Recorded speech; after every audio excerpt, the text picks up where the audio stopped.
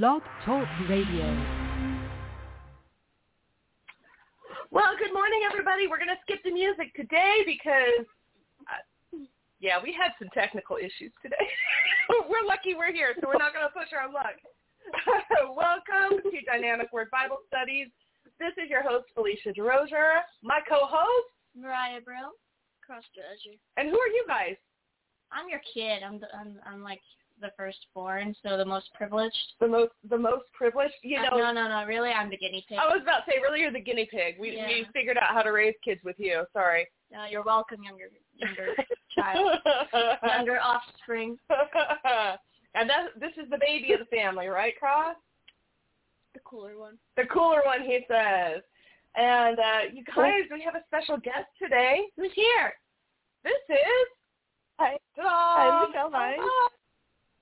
Hi, yay! She's my I'm girl. super excited. She's my friend. Way back. Way before. Long time ago. Right. Before Cross existed, right? Our friendship predates Cross. Even before. I think even before your daughter was born. I knew you before you married Joe. Yeah, I think so. So definitely DC. Maybe BM. So definitely. No, I think so because I know at one point in time Caitlin inherited one of Alyssa's dolls. At one point in time, yeah. It was her most precious one. So I do remember. So it's probably BC. Is it BK? Absolutely. Okay. But it might not be BM. I'm thinking it's BM too. Okay, so let me, we always cut to commercial break because the truth of the matter is I get talking so much. If we don't do it, it won't happen. So we're going to cut to commercial break. We've got about 3 minutes of commercials, and then we're going to come back and talk about Romans chapter 5, all right? I'm trying to do this on my computer still. I'm like pressing the keyboard. It's not on the keyboard, y'all. All right, here we go. Let's get this started. We all know that times are tough and things are really expensive right now, so why not save a little bit of your wallet as well as the landfill? Marty.com carries high-quality products at low prices, sometimes up to 70% off of retail. I just got a wonderful package of beef jerky for 1 cent sent to my house through Marty.com. Marty.com offers high-quality products at discount prices. Why? Well, sometimes products are seasonal or overstocked or packaging just changes. It's still great quality food, but it's going to end up in the landfill if we don't find some way to distribute it. And leave that to Marty.com. Now, if you want to save a little extra today, you can get $20 off your first order by going to our Facebook group for Dynamic Word Bible Studies and picking up a discount code there. So check out Dynamic Word Bible Studies at Facebook and find Marty.com on our comments. You'll be able to get this free discount code. It's going to give you $20 off, and it's also a great way to support our show and to keep those landfills light and to save some money in your wallet. And I'm all about saving money. So check out Marty.com. Hey everyone, come check out the Proof Negative radio show here on FreedomizerRadio.com, Monday through Thursday, 9 p.m. to midnight Eastern, 6 p.m. to 9 p.m. on the Pacific Coast as we fight the New World Order and rock the health freedom world together. Bareface's Legal Radio, Saturdays, noon to 1:30 Eastern Time, Pacific Time, 9 a.m. to 10:30 a.m. Learn about your bareface rights and help keep us without face diapers.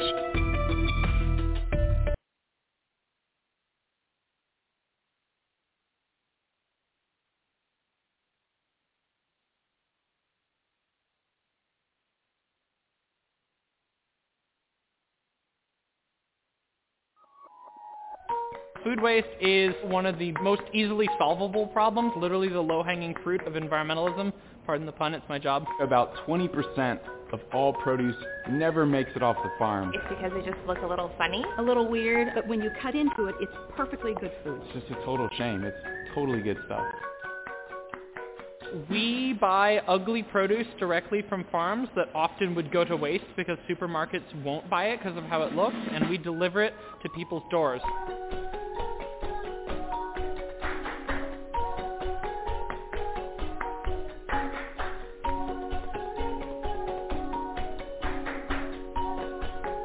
I didn't know that there was beauty standards for an apple. This isn't that ugly at all. Like, that's the most common first box, like, complaint we get. We change that. We educate people. We show them how amazing these fruits and vegetables are. Have food delivered to your house. Box of produce every week. And it's more affordable. At a very reasonable price. Cheaper than the grocery store. I spend a lot less time in grocery stores. It's an adventure every time that you open your box. High quality produce. There's nothing wrong with the produce. They taste exactly the same, if not better. Save those fruits and vegetables that get wasted every year. And it's delivered to your door, like... But why wouldn't you do?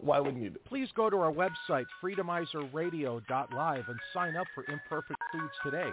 Use our promo code and get money off your first order. Go ahead and get some organic and all-natural meats, dairy, snacks, breads, and non-GMO produce. Most people say they hate wearing shoes and would go barefoot if they knew they were allowed. People say it all the time on their social medias. But they are worried that someone will say something to them. So everyone wears the cheapest flip-flops with the least amount of fabric on them. Most people do not even know that it's completely 100% legal to go barefoot into a store.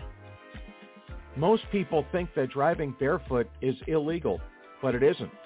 Driving barefoot actually is safer than wearing most shoes.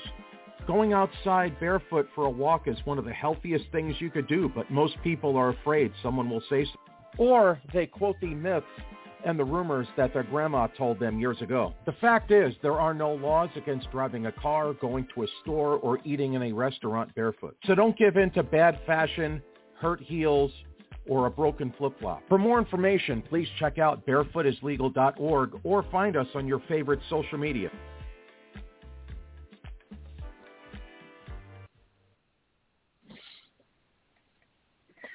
And welcome back to Dynamic Word Bible Studies. Again, this is your host, Felicia DeRozier, my daughter, Mariah Brill, my son, Cross DeRozier, and a special guest, Michelle.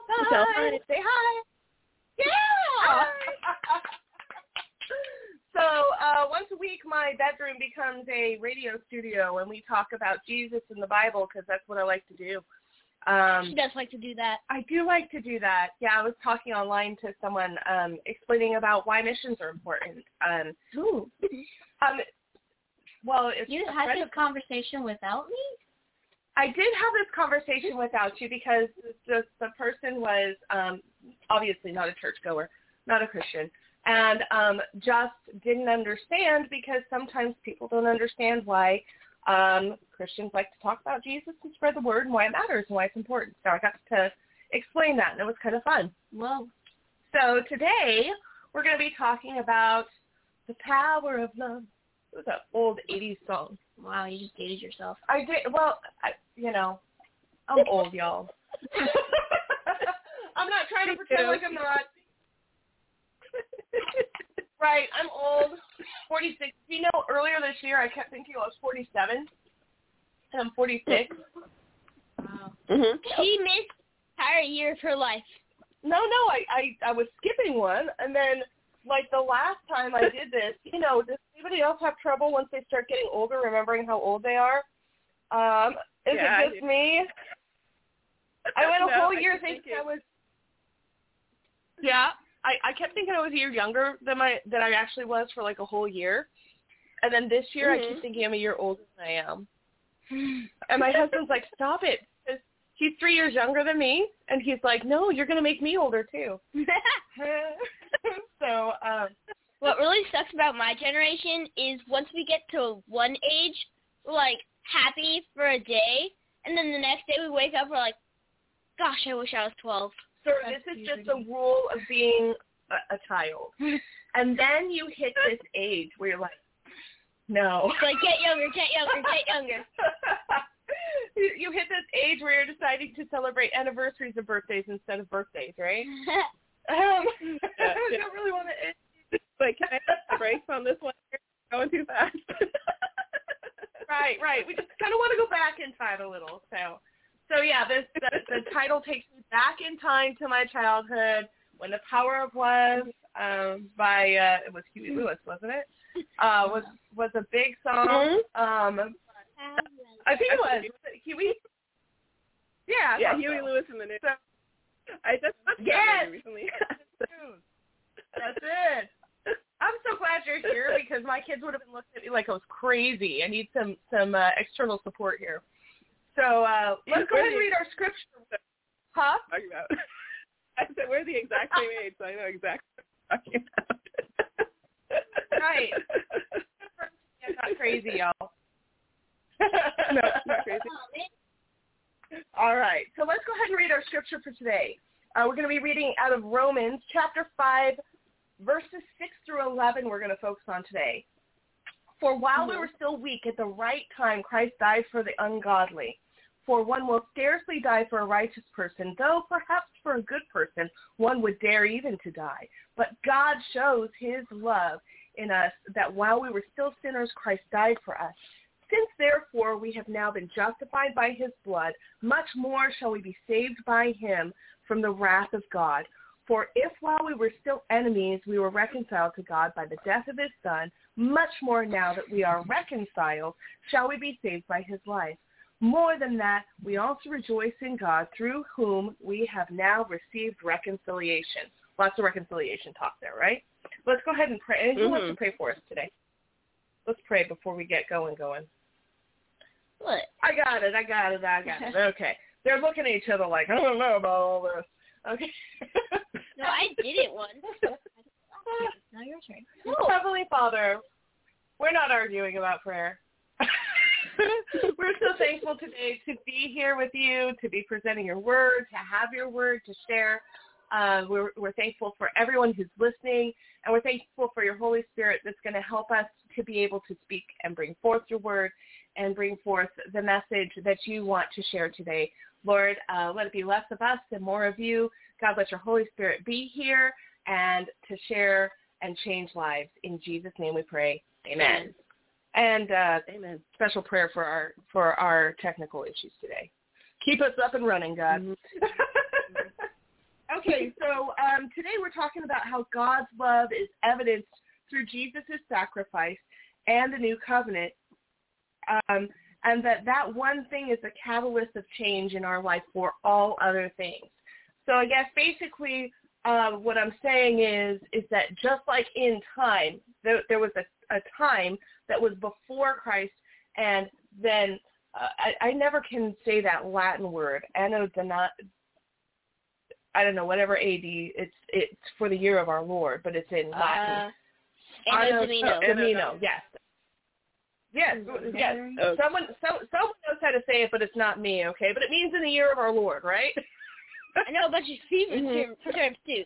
Thanks, Bible Project. So Jesus' death and resurrection is like the thing that separates our calendar from before he came to after he came, in a worldwide sense. But for our personal lives, I feel like the day that Jesus comes to us as our Savior, the day that we're saved, is the same sort of thing. There's a Felicia BC and a Felicia AD. You know what I'm saying? There's a my life before his love comes and frees me, and there's a life after. And those two things look very different in my case. Cross is giving me a little bit of a weird look right now because he was born again when he was very young, right? So you may not remember much about Cross BC, all right? That's okay. Cross AD is awesome, all right? But for those of us who went through those dark days, we remember well. So today we get to talk about how God's love changes me. We've established that we were in rebellion to God for the last, 4 shows we've been talking about. It seems like it's been forever. We've been talking about how we stand in rebellion against the kingdom of heaven and the kingdom of God. And so it's not that God is a big bad God punishing us, but he just can't bring a rebel into the kingdom. He can't, as we're in active rebellion against him and his will and his ways, he can't bring us into the fold. Just like if, if we were in rebellion against the United States of America, obviously. Paris for their army. Actually, the wages for treason in America is death. So,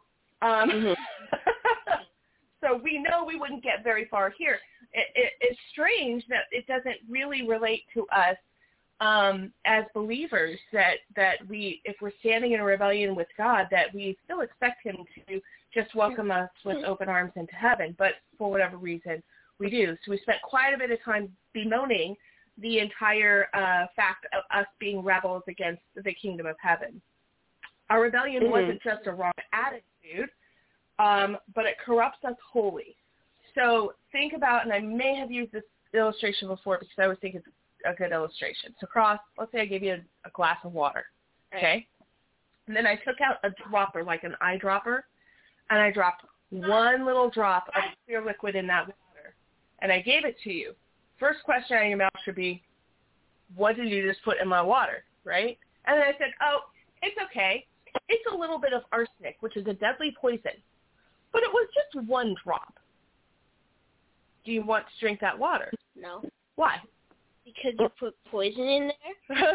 I did. I put poison in it, but it's just one drop of the water is poison if it's just water. It's already contaminated the whole thing. Right. So the one drop has spread throughout the glass of water, so not only one drop is arsenic, everything. Everything has been corrupted by the arsenic. And in the same way, we have been corrupted by sin so wholly that we cannot be holy on our own. Okay. Anyway. I think you actually used that example one of the other weeks. I might have. I like that one. Okay. So what Paul is here talking about is he calls us weak. We're weak, or we're sick, or we're in an infirmary because of our sin. Okay, we're in a weakened state. So on top of the fact that we're sinful, we're rebels, we're sickly and can't help ourselves. And this is when Jesus decided was just the right time to fix it. Okay. And I think this is great. Like, we were so weak that we couldn't help ourselves. So Jesus says, I'm going to fix it now. When I can't possibly say, oh, Jesus just wanted me for my speaking ability so that I could come and help further his kingdom. Like, there was nothing particularly good about me in my weakened state where he was like, oh, that's the one I need. You know what I'm saying? I had to build up speaking ability. Well, yeah, but what I'm saying is that it wasn't my gift, my talent that God was like, I need you. It was just, I love you, and this is the right time for me to help you. Anybody have any insight on that before I move on? Because I just keep going if you don't interrupt me.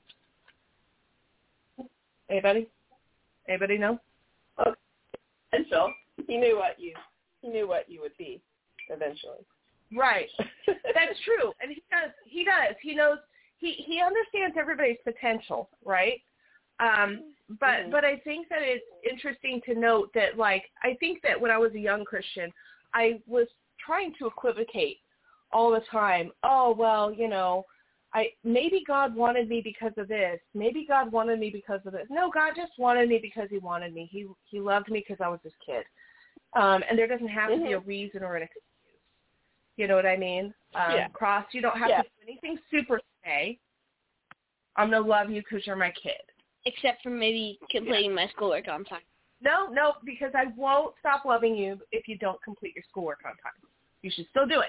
You're like, yeah, plan. You should still do it, but that has no bearing on my love for you ultimately. And that's the way that God's love works, right? Would it create a problem in you liking me?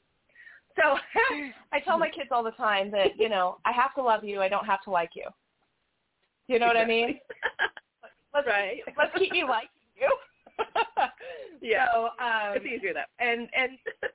And I think that we experience that with God too. Like, there are times when we have a break in our relationship with God because of some of our actions, not because he did anything wrong, but maybe we did something wrong and we're not willing to confess and come to the Lord and we're not in submission to him. We can have that breach of relationship just the same way that we can have a breach of relationship with mom and dad, right?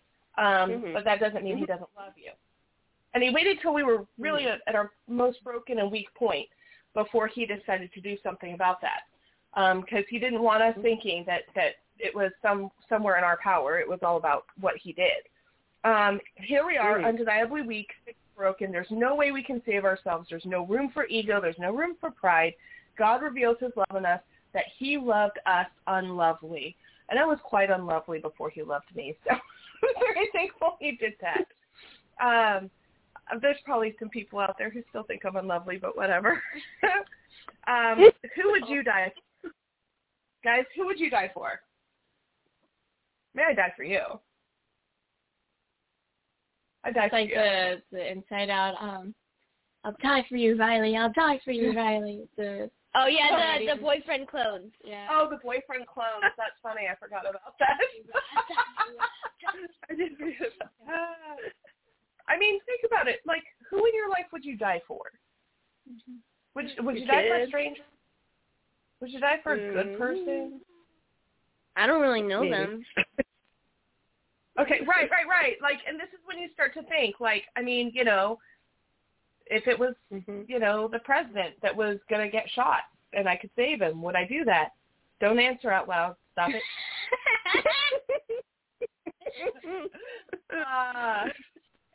You know, I was about to be like, you know, when Martin Luther King Jr. was alive, if it was within my power to save him, would I have sacrificed myself?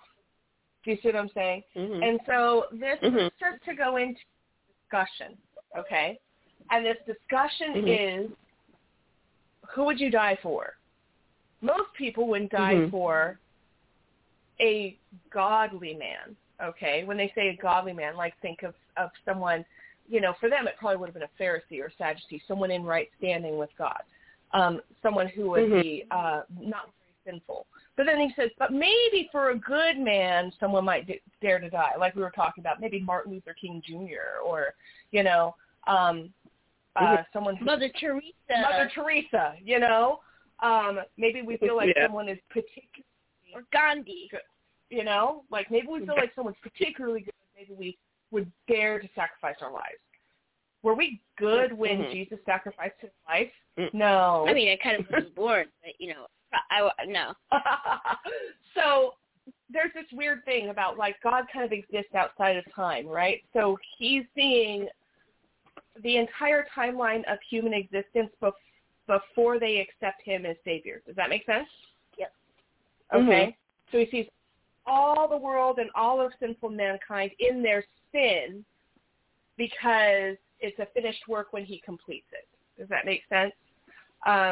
So when he comes to sin, to save us, we're in sin, we're broken, we're in our worst spot. We're definitely not that good person. He died for someone sinful, rebellious, broken, and sick. Literally the person who didn't want him, right? Wasn't looking for him, and was in no state to get what he had to give. To me, it's almost more telling that Jesus gives up his position in heaven, his place in heaven, and pours himself into the form of a man. But then to allow himself to die and be resurrected is crazy to me. He didn't have to come to our rescue. I have nothing to repay this love. I cannot add value. I was not chosen to be loved because I had any special skills or talents that God needed. He just loved me. And a kind of love that is bigger than I can honestly imagine or wrap my head around. So where are we supposed to find our joy? Our joy now comes from the presence of God and our renewed relationship with him. We are now, number one, we're justified. God's justice has been satisfied, and we no longer need to fear condemnation. We're in right standing with God. So we've done the crime, but if we were in a courtroom, they're like, yeah, you're guilty and you owe this, but someone already paid it for you, so you're done. Crazy, right? We're saved and rescued. So we're not just justified, but we're saved from that eternal separation from the Lord. God is preserving us from our just end, and he's doing it. The word that's used there is a continual saving, so that the next time I sin and am due up in that courtroom, it's already paid for again and again and again, and I learn how to do it. You know, which is great because I'm a little hard-headed and I learn slowly. Anybody else? Yeah, all of us. Yeah, you're like that? You know, Yeah. I try not to repeat the same thing, but let's be honest here. Usually the third time for me. After the third time, I'm like, got it. Thank you. Think I got it this time. We're going to move on. It's a new lesson. Yep. And we're reconciled. And this is really great because we were just talking about this, Cross, okay?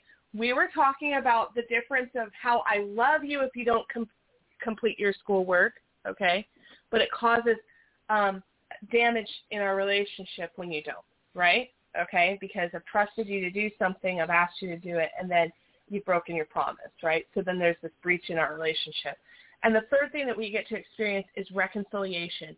We get to change our standing or position. We're no longer called God's enemies, but Jesus calls us his friend. And I have proof that Jesus calls us his friend.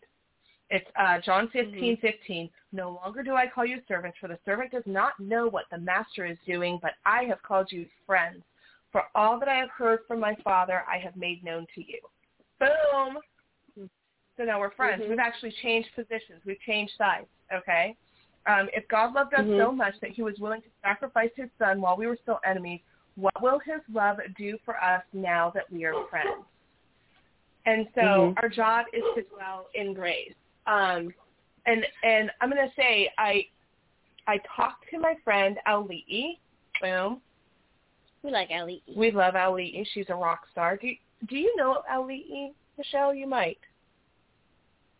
I don't think so. Yeah, she went to Cornerstone, but you guys just might not have crossed paths at that time.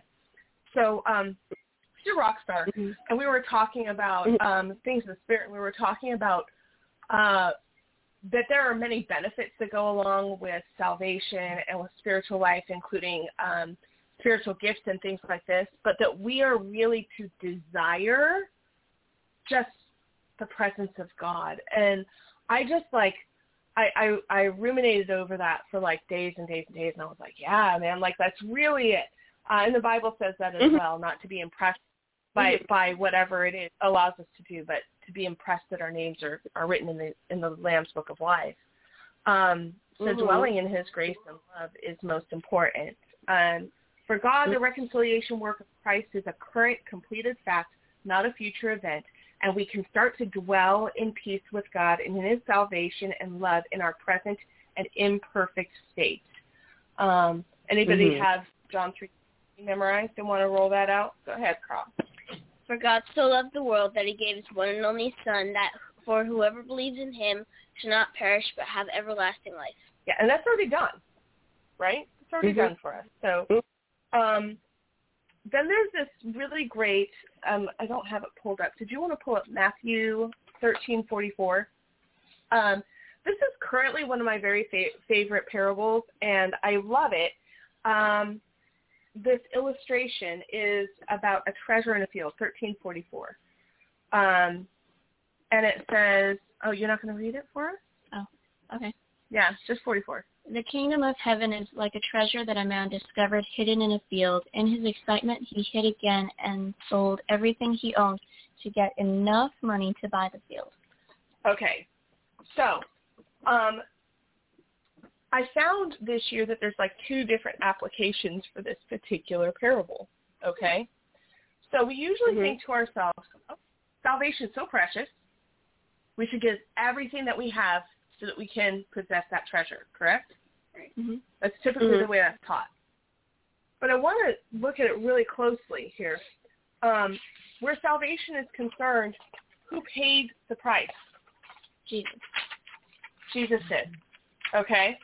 So we didn't pay the price for salvation. Jesus did, right? Mm-hmm. Who gave everything he had? Jesus. Jesus. Who's the treasure in the field? We are. So we are the treasure. And we're the treasure in the field. And he bought the whole field, right? Okay? He died for everyone. You said John 3:16, right? For God so loved the world, the whole world, that he gave his only son. That whoever believed in him wouldn't perish, have everlasting life. That doesn't mean everybody gets everlasting life or that everyone will believe in him, but whoever did, they're the treasure. He gave everything to buy the whole field to get the treasure in that field. And that's just powerful to me. You know what I mean? Drop that. Like God's awesome. He's super great. I can't outdo that, you know? So I should stop again because I've been talking. Anybody have anything they want to add or say or chit-chat about? Drop that mic. You liked that bit. So let's do this. I've still got a little bit more to go because, as usual, I'm long-winded. Gosh, I'm surprised. But why don't we take a quick break real quick? We'll go to commercial. We'll finish this up, and then I can't wait to hear more about Michelle's story because she's got so many great things to share. I'm still trying to use the stupid computer mouse to move the tablet. There. I have problems, y'all. Everybody pray for me on commercial break. All right, so here we go. Let's start there. Do you buy from Amazon? If you do you use Amazon Smile? Amazon Smile is a program Jeff Bezos set up to donate to 501c3 nonprofits.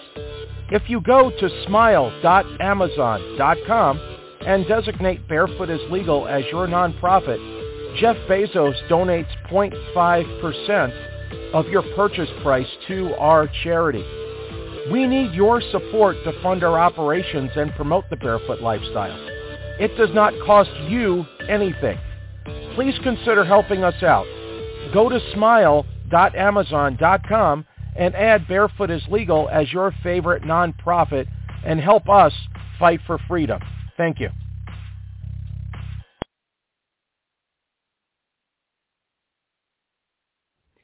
We all know that times are tough and things are really expensive right now, so why not save a little bit of your wallet as well as the landfill? Marty.com carries high-quality products at low prices, sometimes up to 70% off of retail. I just got a wonderful package of beef jerky for 1 cent sent to my house through Marty.com. Marty.com offers high-quality products at discount prices. Why? Well, sometimes products are seasonal or overstocked or packaging just changes. It's still great quality food, but it's going to end up in the landfill if we don't find some way to distribute it. And leave that to Marty.com. Now, if you want to save a little extra today, you can get $20 off your first order by going to our Facebook group for Dynamic Word Bible Studies and picking up a discount code there. So check out Dynamic Word Bible Studies at Facebook and find Marty.com on our comments. You'll be able to get this free discount code. It's going to give you $20 off, and it's also a great way to support our show and to keep those landfills light and to save some money in your wallet. And I'm all about saving money. So check out Marty.com. Just as ungrounded signals wreak havoc on radio communications, there's growing concern that because we are not grounded, we absorb tremendous amounts of electromagnetic radiation from our modern devices. EMF stands for electromagnetic field. We are all immersed in electromagnetic fields from Wi-Fi, from the wiring in our homes, and it disturbs our electrical balance. We get charged. Inside of our bodies, we get electrically charged. Some people have as much as 20 volts on their bodies, and that's not good for you.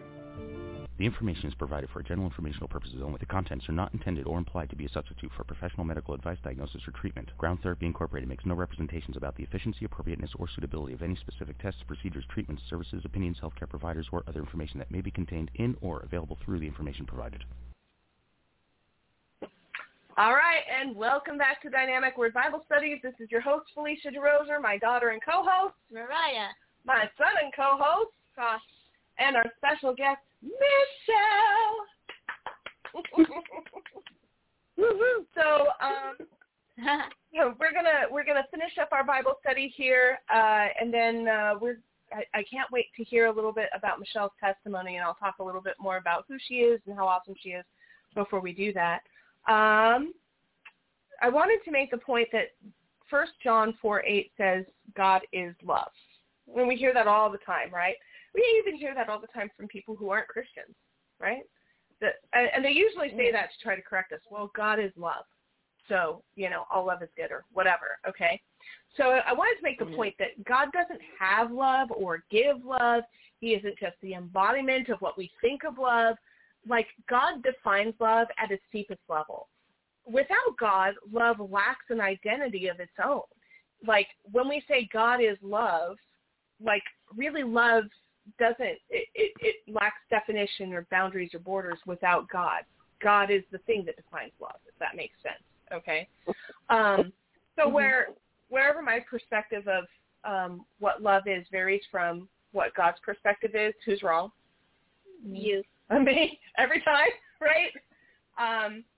So encountering God's love creates that division in our lives, like the dates on our calendar. There's that whole before Christ, and there's after him.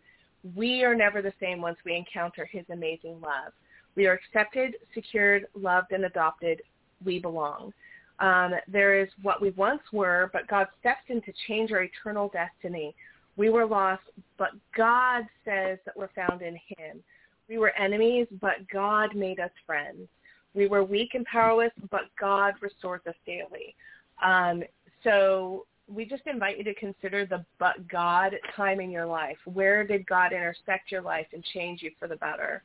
The spiritual truth of God's love is unseen, but it manifests itself in the seen through our changed lives. And that's where we get to talk about personal testimonies. So Michelle's my friend, and I love Michelle. I've known her for years and years and years. She moved away from me, and I was so sad. How rude. I know, right? She moved to She moved to California. California got a good one. All right. West. It's pretty out there. They get a lot of good ones. So she moved to California a while ago, but she is a wonderful wife, beautiful mom. She has 3 kids. She homeschools, and she is beloved of Jesus. And his life has impacted her. And one of the things that's so marvelous is when you have friends and that you're separated from time, but the daily reminder you get of your friendship is when you guys are interacting online over distances, and they just continue to glorify Jesus with their life and with their words. And that's, like, Michelle is that sunshine spot for me. Like, every day she's got something powerful to say about God, and she's pointing people back to Jesus. So I wanted to open up and give her an opportunity to talk about how God's love has impacted her life. Maybe she'll bless us with a little bit of story of Michelle BC and AD. Ooh. So go ahead and take it away, girlfriend. All right. Well, I have a scripture that I prepared because this one kind of tells me my story. It said, "This saying is trustworthy and deserving of full acceptance, that Christ Jesus came into the world to save sinners, of whom I am the foremost." That's 1 Timothy 1:15. And I totally can relate to that verse. And I've always felt like if I was able to be saved, then anyone can come to Christ. You can't say someone is too far gone for them to come to the Lord. And I just hope my testimony is encouraging to somebody out there today. So I was raised in a non-religious house. my mom, she was a non-practicing Roman Catholic, and my dad was just agnostic. He just believed that something was out there, but he didn't have a worship system. But when I was a kid, they sent me to Catholic school because they wanted me to get a good education. And when I was there, I got indoctrinated into Catholicism, and I got baptized when I was 7 years old. And then I went on to receive the holy sacraments of communion and reconciliation. And then later I went on to Catholic high school, and it was actually there that I read my Bible for the very first time, my freshman year. And then I really started to question some of the doctrines that they taught in the Catholic Church. And they didn't line up with what I was reading in the scriptures. So I learned in high school about the history of Christianity and the church. And at the time, I was really horrified by some of the atrocities that were committed in the name of religion and in the church's name, like the Crusades and the witch trials. And because of that, I actually started to lose my faith. I started to walk away from my faith. And I think it was because I didn't separate the Catholic Church from true faith in the Lord. So I thought, if the church is this messed up, then it must be him too, right? Right. So, a lot of people make that jump. So going on into college, I started looking at different religions, and I became interested in the occult. So I started getting interested in it by just, astrology, horoscopes, and tarot cards. But eventually I got involved in witchcraft, Wicca. And I also joined a coven of witches. And can you, so I am actually oddly familiar with all that sort of thing because you're not the only person I know who's gone that route. I have several friends actually who have gone that route before. But could you expand just a little bit and tell us a little bit about Wicca, what their basic fundamental beliefs were, and what a coven is? Because I know what a coven is, but I don't know if everybody does. I don't. Okay. So basically, Wicca is a goddess-based worship, and it's pantheistic, so they believe in groups of gods, polytheistic.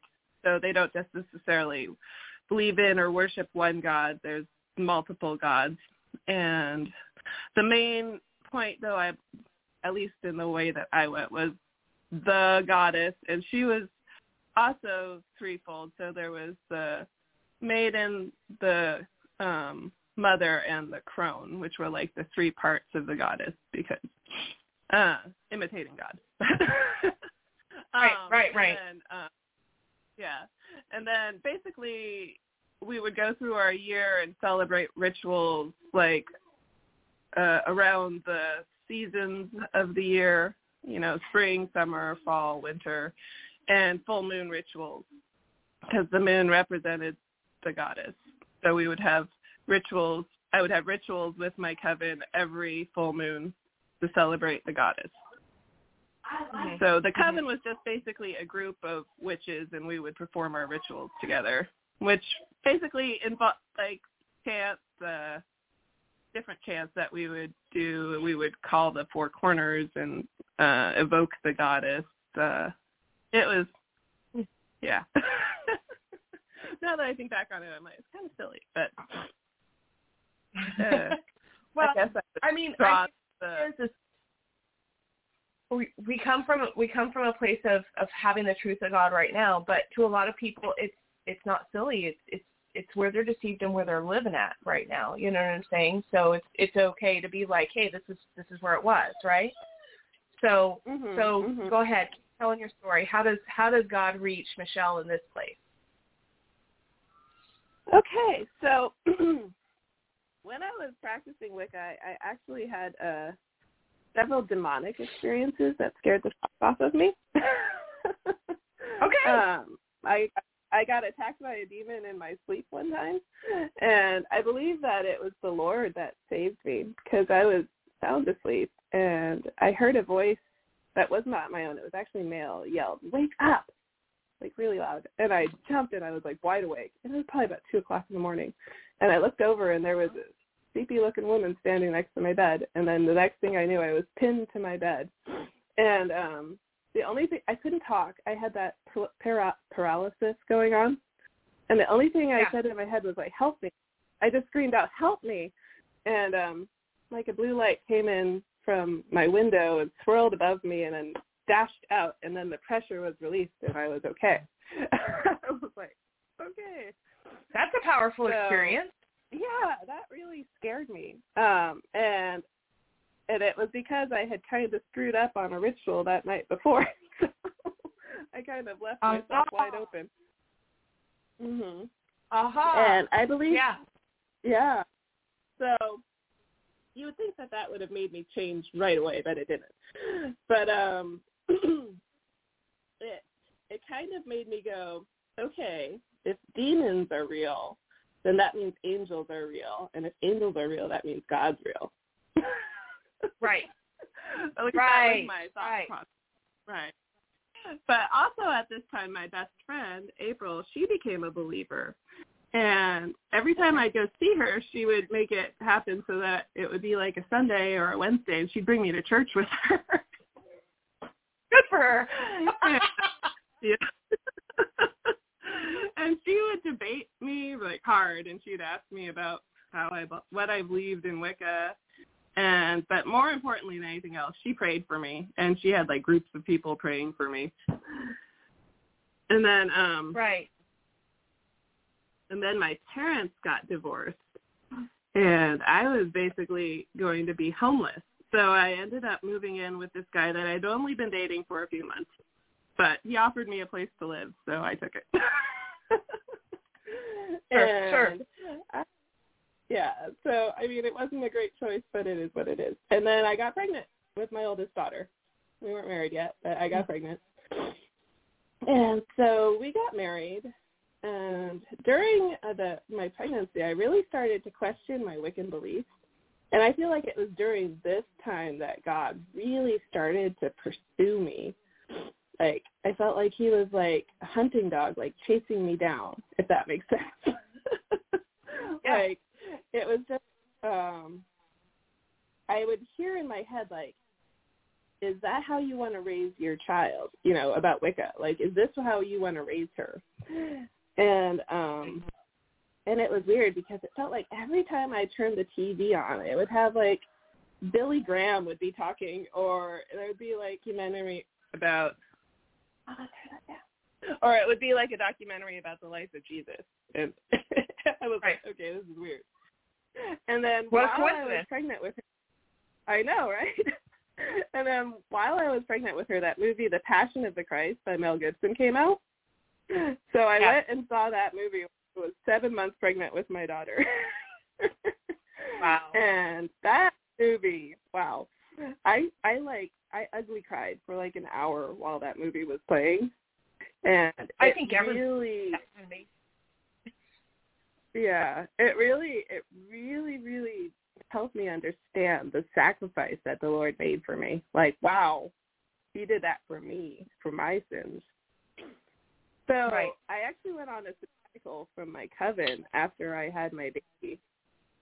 And I never really went back. After taking the year off, I kind of, got out of the habit of it, and I just never really returned. And then my husband and I moved to Las Vegas. And woohoo! Because of all the you expect for God to intersect your life is Las Vegas, right?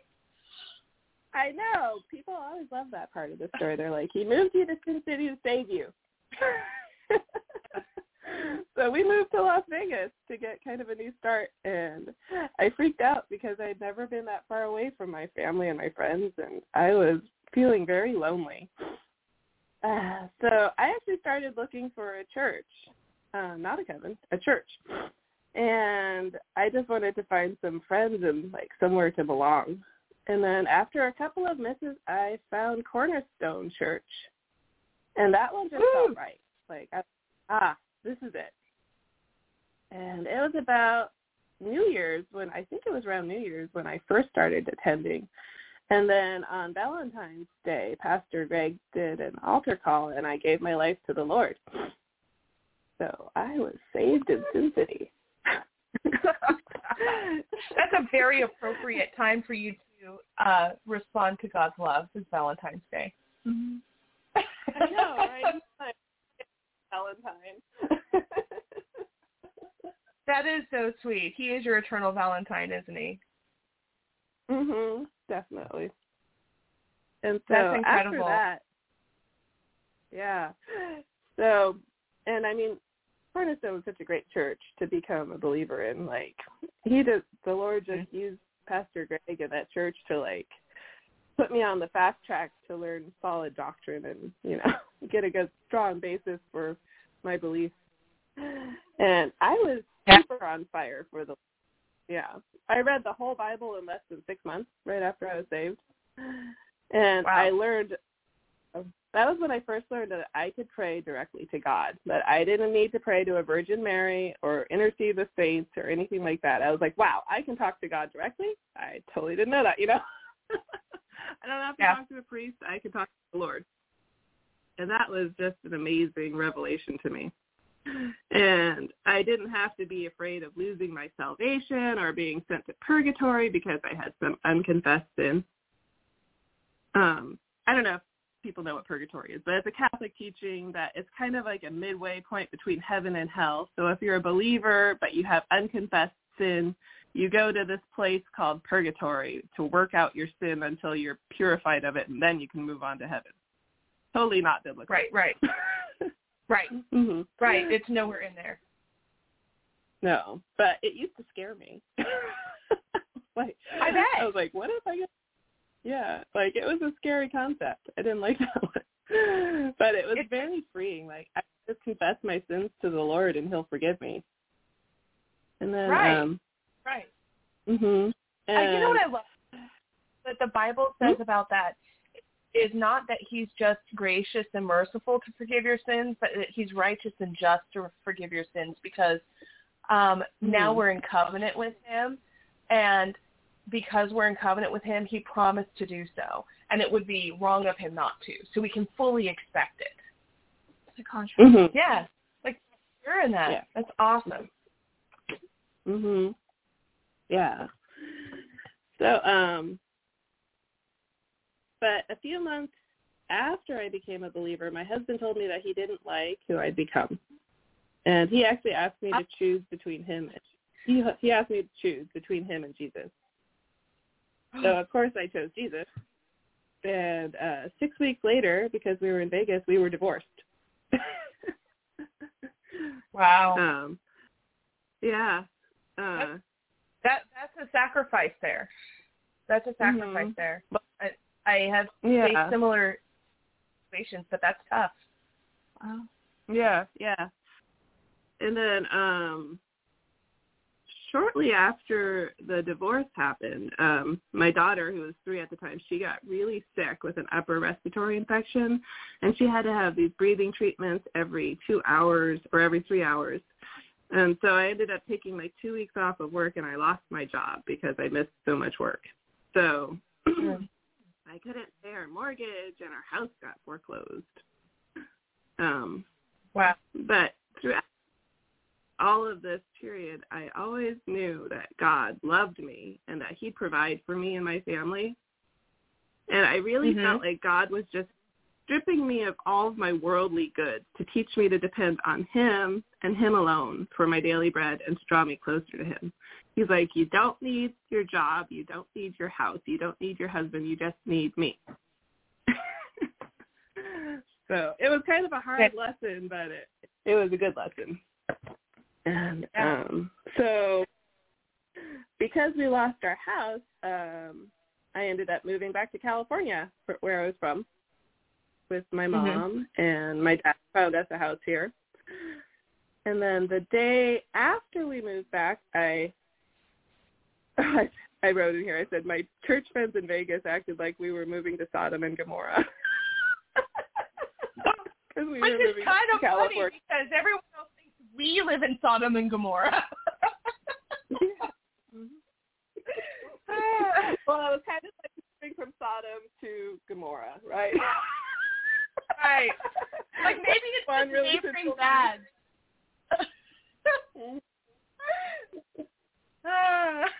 But anyway, you moved From back one with your mom. Yep.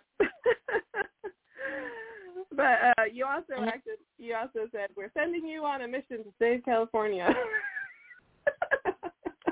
I'm trying. Working on it. So tell me what God's done with your life since you've been back there, because some amazing things have happened, right?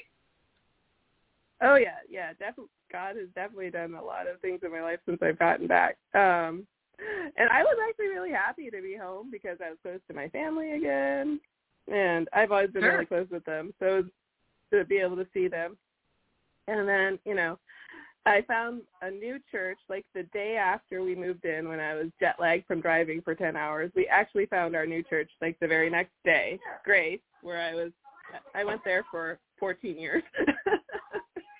Wow. And then through my church connections, I got a new job at the Safeway offices, and I got a full-time position there.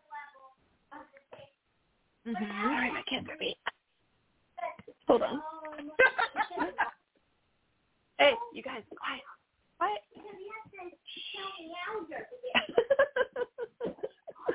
They're not. So we have a busy household over there, right? And that's because God brought some. That I said we have a busy household over there because God's brought some new life to your family. What happened there? Yes, the next part of my story. So, I felt like the Lord said, okay, now it's okay to start looking for a godly husband. So I actually signed up for a free trial of Christian Cafe. And the day that I signed up for it, or like just even a couple of hours later, I got an email from my husband, Scott. Or who would be my awesome. I never even had to pay for Christian Cafe. I just, got the free trial and I got my husband and I ran. So we met and we hit it off and we got married just about a year after that. Okay. Very shortly after we got married, I got pregnant and we were super duper excited. But when I went to the doctors, there wasn't a heartbeat, so the baby hadn't survived, and I ended up having a D&C procedure to remove the pregnancy. It actually caused some damage to my uterus. I got scar tissue, right, and then right after that I actually got pregnant again, but then again there wasn't a heartbeat. So and the thing that really got me was I had a good friend that had a baby boy right when I had lost my second pregnancy, and she named her child Daniel Edward, which was what the name I had in my head for this child. I was like, wow. And worship that day they were singing "The Lord gives and the Lord takes away," and I was like, wow, I'm crying thinking about it. But right. I ended up having surgery to repair the scar tissue, and then I want to say like a month after I had the surgery, I went to a fertility doctor, and he showed me the ultrasound that had my son's heartbeat. So that was he was like, "You are the easiest patient I've ever had." That is because I was already, and there was a heartbeat. It was like, woo, already. So that was already my son, Jonathan. Yeah. So right after that, I was pregnant with my son, and then almost exactly 2 years after we had our son, we were blessed with our daughter. And I have a really cool story about how Madeline came about, because I totally thought I was going to be a 2 kids and done person. I never really thought I wanted more than 2 kids. But I had this dream. I was holding a baby girl, and I was showing her to my dad. And I said, "This is Madeline." And then I woke up. I was like, "What?" Well, and then a month later, I got pregnant with her. I felt like, yeah, well, her name's Madeline. I mean, we tried to throw around some other names, but I feel like the Lord named her Madeline. So that's her name. That is fabulous. I love it. I think you truly have that story where, like, you can see, you know, things being taken away, but you've learned to depend on God, and it was really just his love that rescued you and has sustained you through some really hard times. And God doesn't promise that it'll be easy, but he promises we won't be alone. And that's the best promise we can have. So can you remember when we first started and I said 27 minutes is shorter than you think? We're already ready for commercial break. Wait, but before that, we need a Bible joke. A Bible joke. Okay. Cross is going to tell a Bible joke first.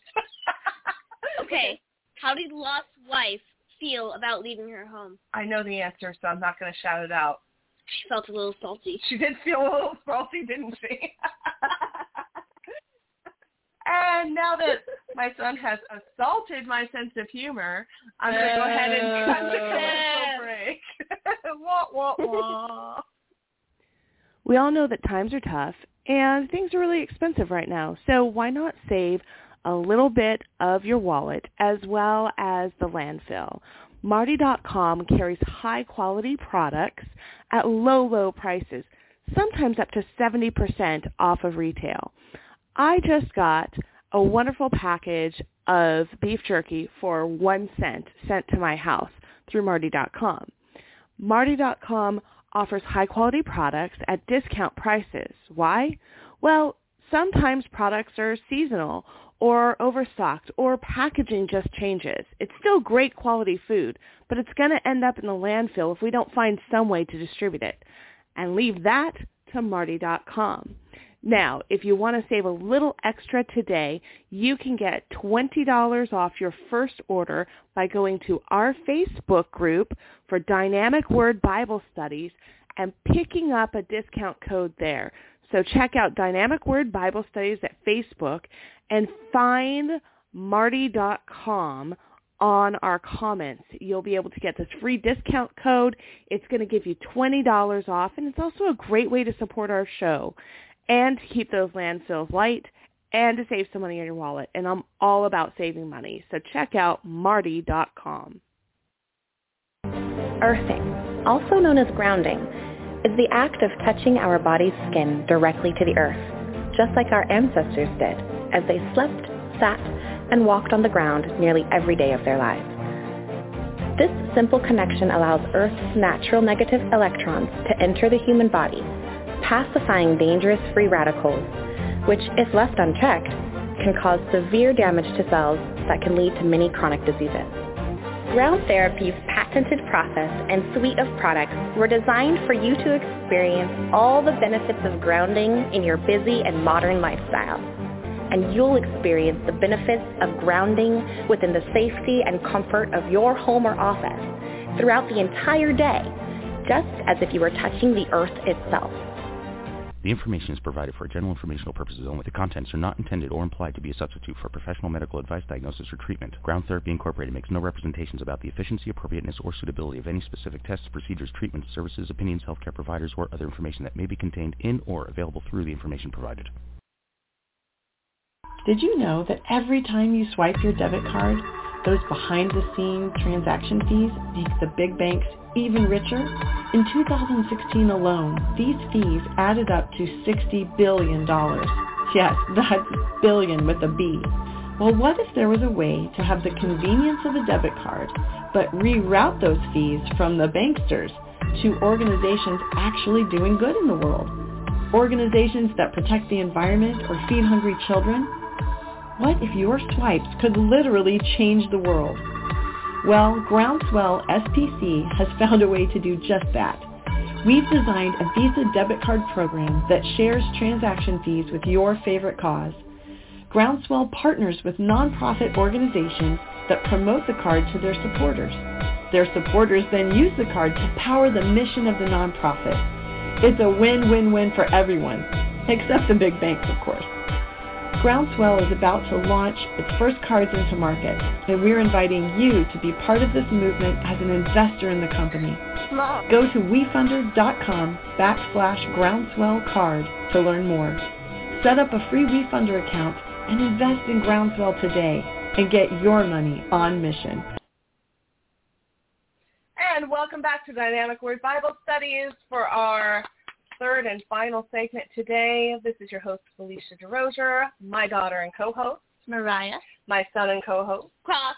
Oh, and we just heard the most amazing testimony. Was that the most amazing testimony ever? It was so cool. And Mariah missed the demonic part. Oh, my gosh. You're going to have to go back and hear the part that you missed. But my friend Michelle Vines just shared her testimony, and it was truly powerful. I'm so thankful, because I was praying over, who to invite, and the Lord was like, this is, and I was like, yeah. I was so excited, and I'm so glad that we had an opportunity to hear your story.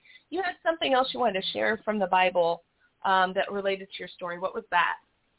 I recently reread the story of the evil king of Israel, Manasseh, and he worshipped idols, and he practiced sorcery, and he even sacrificed his own children in the fire.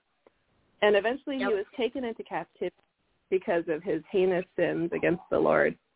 But while he was in captivity, he repented, and he turned to the Lord to save him, and God did.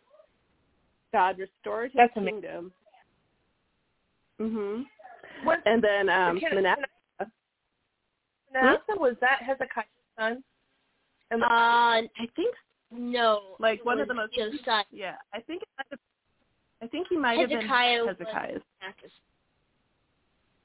Okay, yeah, I don't know. We'll have to look at. I'd have to look it up again, but he was one of the most evil kings of not as bad as Ahab maybe, but pretty bad. But anyways, the Lord saved him, and he restored the kingdom to him. And when Manasseh came back, he tore down the shrines that he built to idols, and he told the people of Israel to worship the one true God. So I feel like that story, I can relate to it. I never, sacrificed my children in the fire or anything like that, but I used to worship idols, and I had completely turned away from God. But when I turned back to him, he welcomed me back with open arms. He restored my kingdom. Yeah. Yes, absolutely. Mm-hmm. And he built it on the foundation of Christ. Took everything down that wasn't built for him and rebuilt it on the foundation of Christ. Beautiful story. Absolutely. Praise God for your testimony. Thank you. So, thanks. This is usually the time that we open up for callers. I'm going to give out the guest call-in number. I don't know if we have anybody who's going to call in, but I'm going to go ahead and throw it out there, and then we'll do some Q&A. So the guest call-in number today, 319-527-6208. That's 319-527-6208. Make sure you press 1, and that'll put you in the green room in the holding area. You'll be able to hear us, and then we'll put you in if you call in. We are waiting.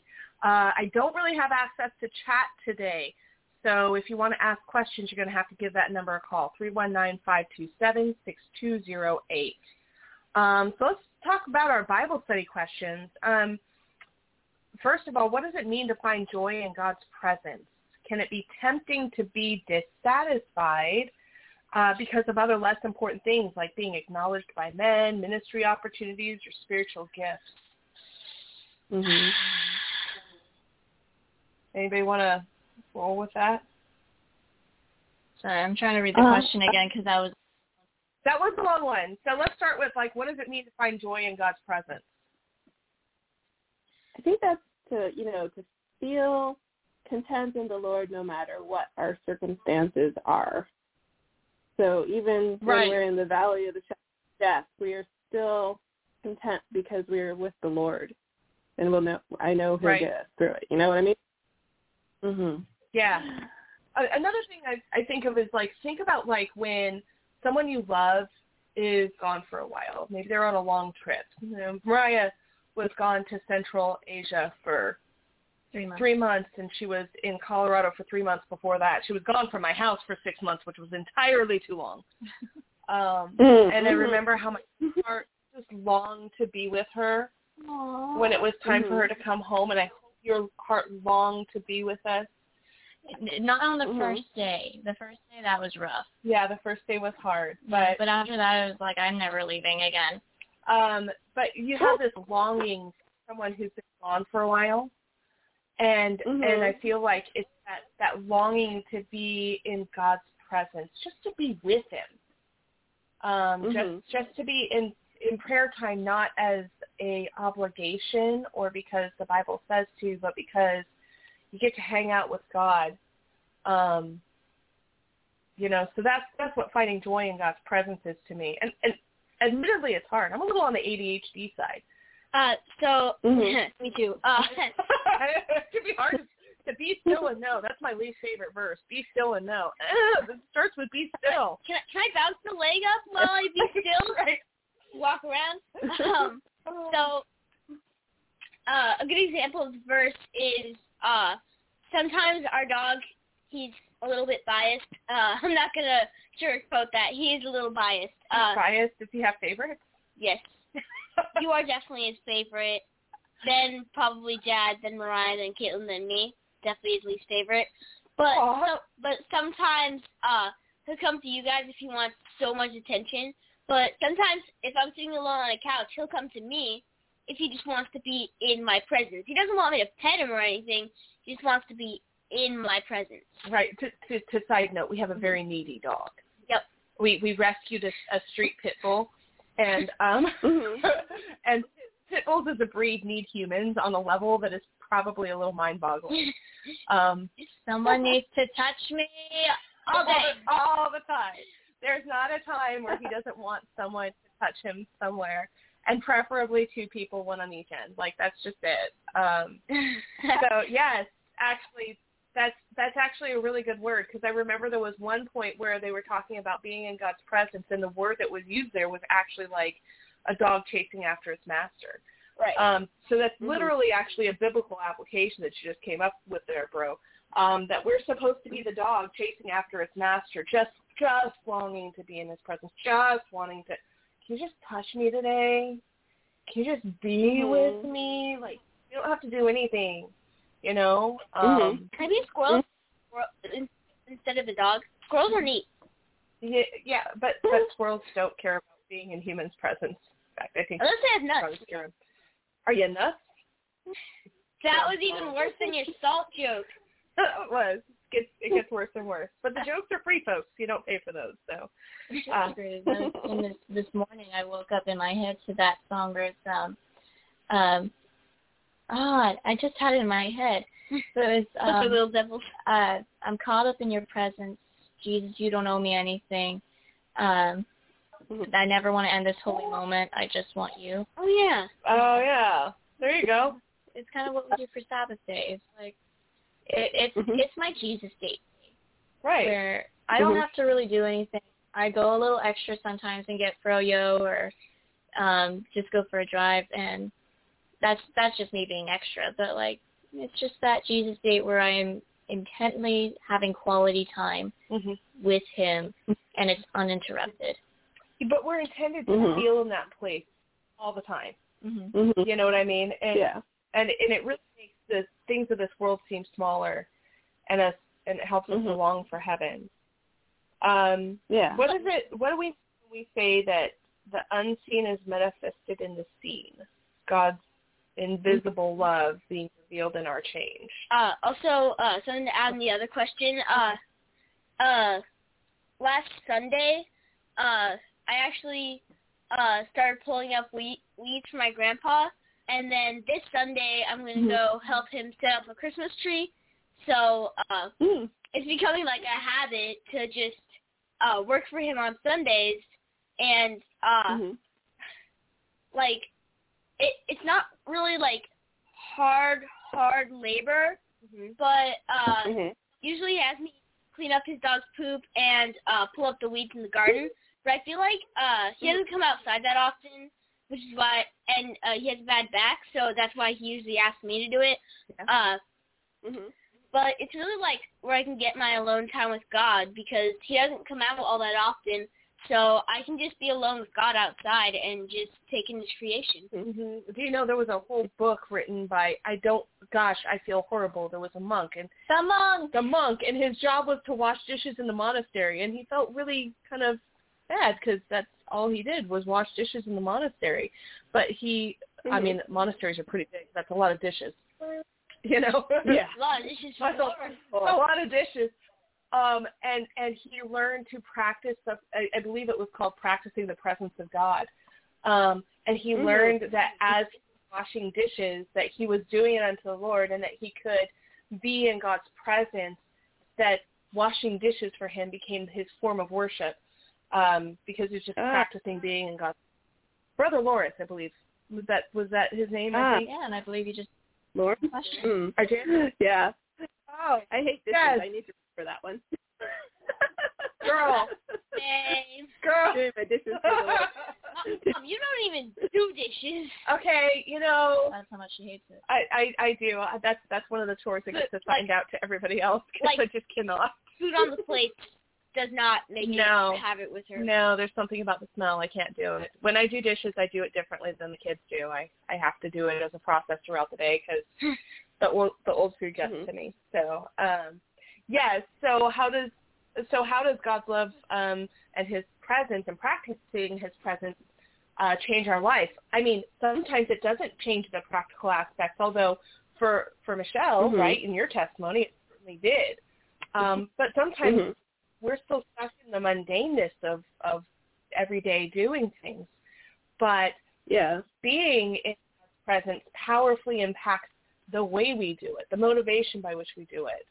It turns every act into a potential to do something unto the Lord as an act of worship for Him.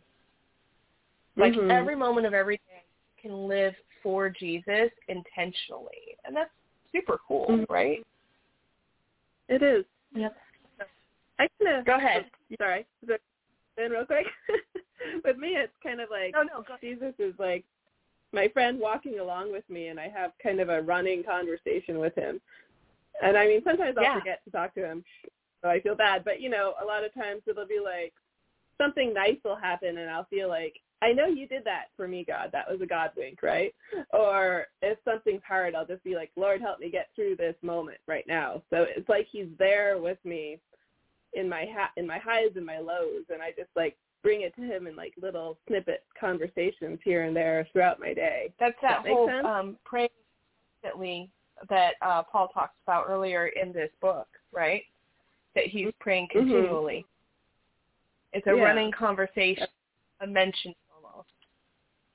It's kind of like when you're a newlywed couple, and because I saw my friend do this. He was engaged, but anyway, he had his headphones on, and he was fixing my car, and all of a sudden he just like popped into conversation, and he wasn't talking to me. I'm like, who the heck are you talking to? It's like, oh, my fiance is on the phone, and he would just like he would stop talking for a minute, and it wasn't because she was saying anything. It was just he had focus. He had to focus on the car. You know, he had a job to do. But every now and then he'd make a joke, and just like it was an ongoing conversation, but they were staying connected on the phone and just wanting to be together all day. And it was like, even at work, he's like, hey, babe, what you doing? And he's like a strong mechanic. And it was really funny. It was just like, babe, excuse you, sir. And he's like, no, not you. Shut up. And then he would just keep going with his work. But, yeah. And we can have that kind of connection with the Lord because when we come to Jesus, the gift of the Holy Spirit comes to us and dwells in us. So we're literally, maybe we don't always acknowledge it, but we are in the presence of the Lord all the time. And so we can even sit in the silence. And God's always acknowledging our presence with Him in the Holy Spirit. But then the times when we're acknowledging it, we're aware of His presence, it is really where that sweet spot in our relationship with Jesus is. Let me give out that guest call-in number one more time, just in case we can grab a caller. Okay. We've got 10 more minutes. Okay. Come play with us. It's 319-527-6208. That's 319-527-6208. Don't forget to press the number 1. That way you're not just listening, but it'll give me a little icon on there that looks like a little hand raised, and that means that I know that you want to come in and talk to us and play with us. Is it hard for us to accept God's unconditional love, guys? Yes. Okay, why? Because I didn't earn it and I don't deserve it. This is the thing. It really annoys me when people say, you deserve this. You deserve this. It's like, no, I don't. I deserve death. I deserve death and hell. Yeah. Who do you think you are to think you deserve the entire world? No. Yeah. I'm really harsh with myself and with other people. Wow. Tell us how you really feel. So when God's like, here, have my love, be a co-heir with Christ, have authority in my world, it's like, no! I didn't give you the payment. It's like my payment for it not good enough for your standards. I'm a worm! No, but did y'all hear that? Is my payment for your sin not good enough for your standards? Right. It's like, wow. Harsh, isn't it? This is actually hard for me because one time Mom asked me to do a chore that barely took me 10 minutes. Apparently the garbage bin fell over, and it was a windy day, so there's garbage splattered everywhere, but it wasn't a lot. So I went around the front yard, cleaned it all up, and she's like, I'll get you Pringles. I'm like, I didn't know what to say, because on the one hand, I'm like, I mean, it's not a hard job, but on the other hand, I'm like, Pringles involved. But there's Pringles involved, so I'm not stopping you. So you didn't feel like Pringles. But, you know, they're so tasty, I'm just like, but they're still tasty, though. Yes, but it also pleases me to bless my son, right? That's how that works. I know for me, I have a tendency to try to find ways in my mind to reconcile, like that maybe there was a reason that God did what he did for me other than just he loves me, like maybe I deserved it somehow. We come to such a place of peace when we find our worth and our value and our identity in Christ instead of trying to find it in what we've done. Because no matter what, even on my best day, I fall so far short of what I should be. So I have to keep coming to that place where I go, you know, it really whatever I had to give wasn't really enough to begin with. You know, and that's a hard place to be. But it doesn't have to be because he was enough, and he took care of it. He's like, I got you. You know, Michelle, what do you think? Do you feel like it's ever hard to accept God's unconditional love? Yeah, sometimes. You know, especially when like I mess up or I fall back into like an old habit. It's like, oh, I did it again, God. It's like, how do you deal with me? I feel like I'm such a pain. How come you still love me? You know. And he's just like, because I do. You know. So it's like, okay. Right. And honestly, I need to come to the acceptance of it. It's like, okay, Lord, I accept it. But it's never that it was gone. It was just I have to accept it even if I don't feel it. You know what I mean? Right. And we're powerless to change our situation without him. So, you know, we do have time and time again where we keep falling short, you know, and he keeps lifting us up, and he promises to keep lifting us up. And that's the beauty of it all. So consider the treasure in the field. Are there things that God is calling you to lay down in order to obtain a more solid relationship with him? I don't want to answer that. No. I don't even want to consider that. No, thank you, ma'am. How rude. Okay, well, you can keep that answer to yourself, I guess. My son is growling at me. Okay, fine. I really think, I think for me, it's laying down my own priorities on my time. Right? There's all these things that I think I do, that I think are important, and I need to be asking God, what do you think I need to do, and what do you think is important? Because I need to lay down what I think for what you think. You know? Yeah. Did I from like to mama to mommy to mom to bruh? Yeah. I don't know. Killen called you homie the other day. She did. She called me homie. Like, where did you guys get this? I don't know. The girls are planning a cult. The homie bruh cult. I don't know. And how about how does the truth that God gave everything to love you impact how you receive his love? I want to hear Michelle's answer. Okay. Yeah. I think that's a good one. It's really humbling when I really, think about it. Sometimes it like makes me cry because I'm just like, I can't believe that God, the creator of the universe and the sustainer and this all-powerful almighty God, was willing to like sacrifice himself for me. Like, that just kills me every time I really think about it. It's just like, okay, here I am, complete, like, I'm like an ant, or even less, like, why would you do that for me? But at the same time, I'm like overwhelmed by gratitude. Yeah, and he like, you. Yeah. Not the same as you see you. Like, our perspective of God, when it's right, of course, is his holiness and his greatness and his power and glory.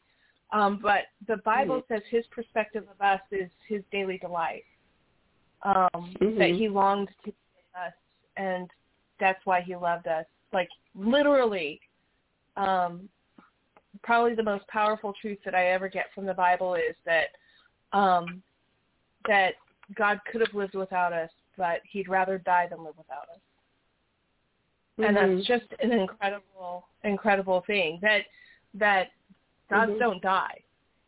So his son had to decide to give up a lot of the power and glory that goes along with being God to become a man so that he could die, so that we could be with him.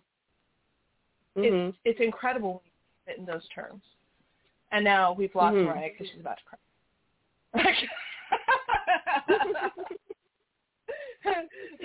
She's like, I just can't now. Are you okay, kid? We can do it. We've got like 2 more minutes. It's an overwhelming and overpowering thought that that we were the treasure that he gave everything for. That treasure in the field, he paid the price, and that price was whatever he'd have to pay for the entire world, because what we see as a little ant to him is a priceless treasure, and there wasn't a price too big to put on us. Yeah. And I think that we've now rendered poor Mariah speechless. She can't talk now. She's sniffing. Did you have anything else you wanted to share before we went? We've got about a minute before we're out, Michelle. Oh, that just was making me think of that one hymn, Amazing Love, how could it be that you would die for me? And it just kind of comes down to that for me. Yeah. It does, and that's why worship is so special, because it's the one opportunity that we have to express back to God the power and the beauty of everything that he's given to us through his sacrifice and his reestablishing a covenant with us, because we were lost and out of connection with him, and he gave it all just to be in relationship with us. And I think that my biggest challenge is always not to ignore that sacrifice and not to let it pass not one single day, not 1 hour, not 1 minute without me acknowledging the amazing presence of God that is only possible because of the sacrifice of Jesus. Yeah. So There you go. Well, with all that being said, we are officially out of time. So we're going to sign out for this week. Next week we're going to come back and we're going to be talking about living as Christ, which is going to be amazing. Thank you guys so much for joining us, and have a wonderful, wonderful day. Bye.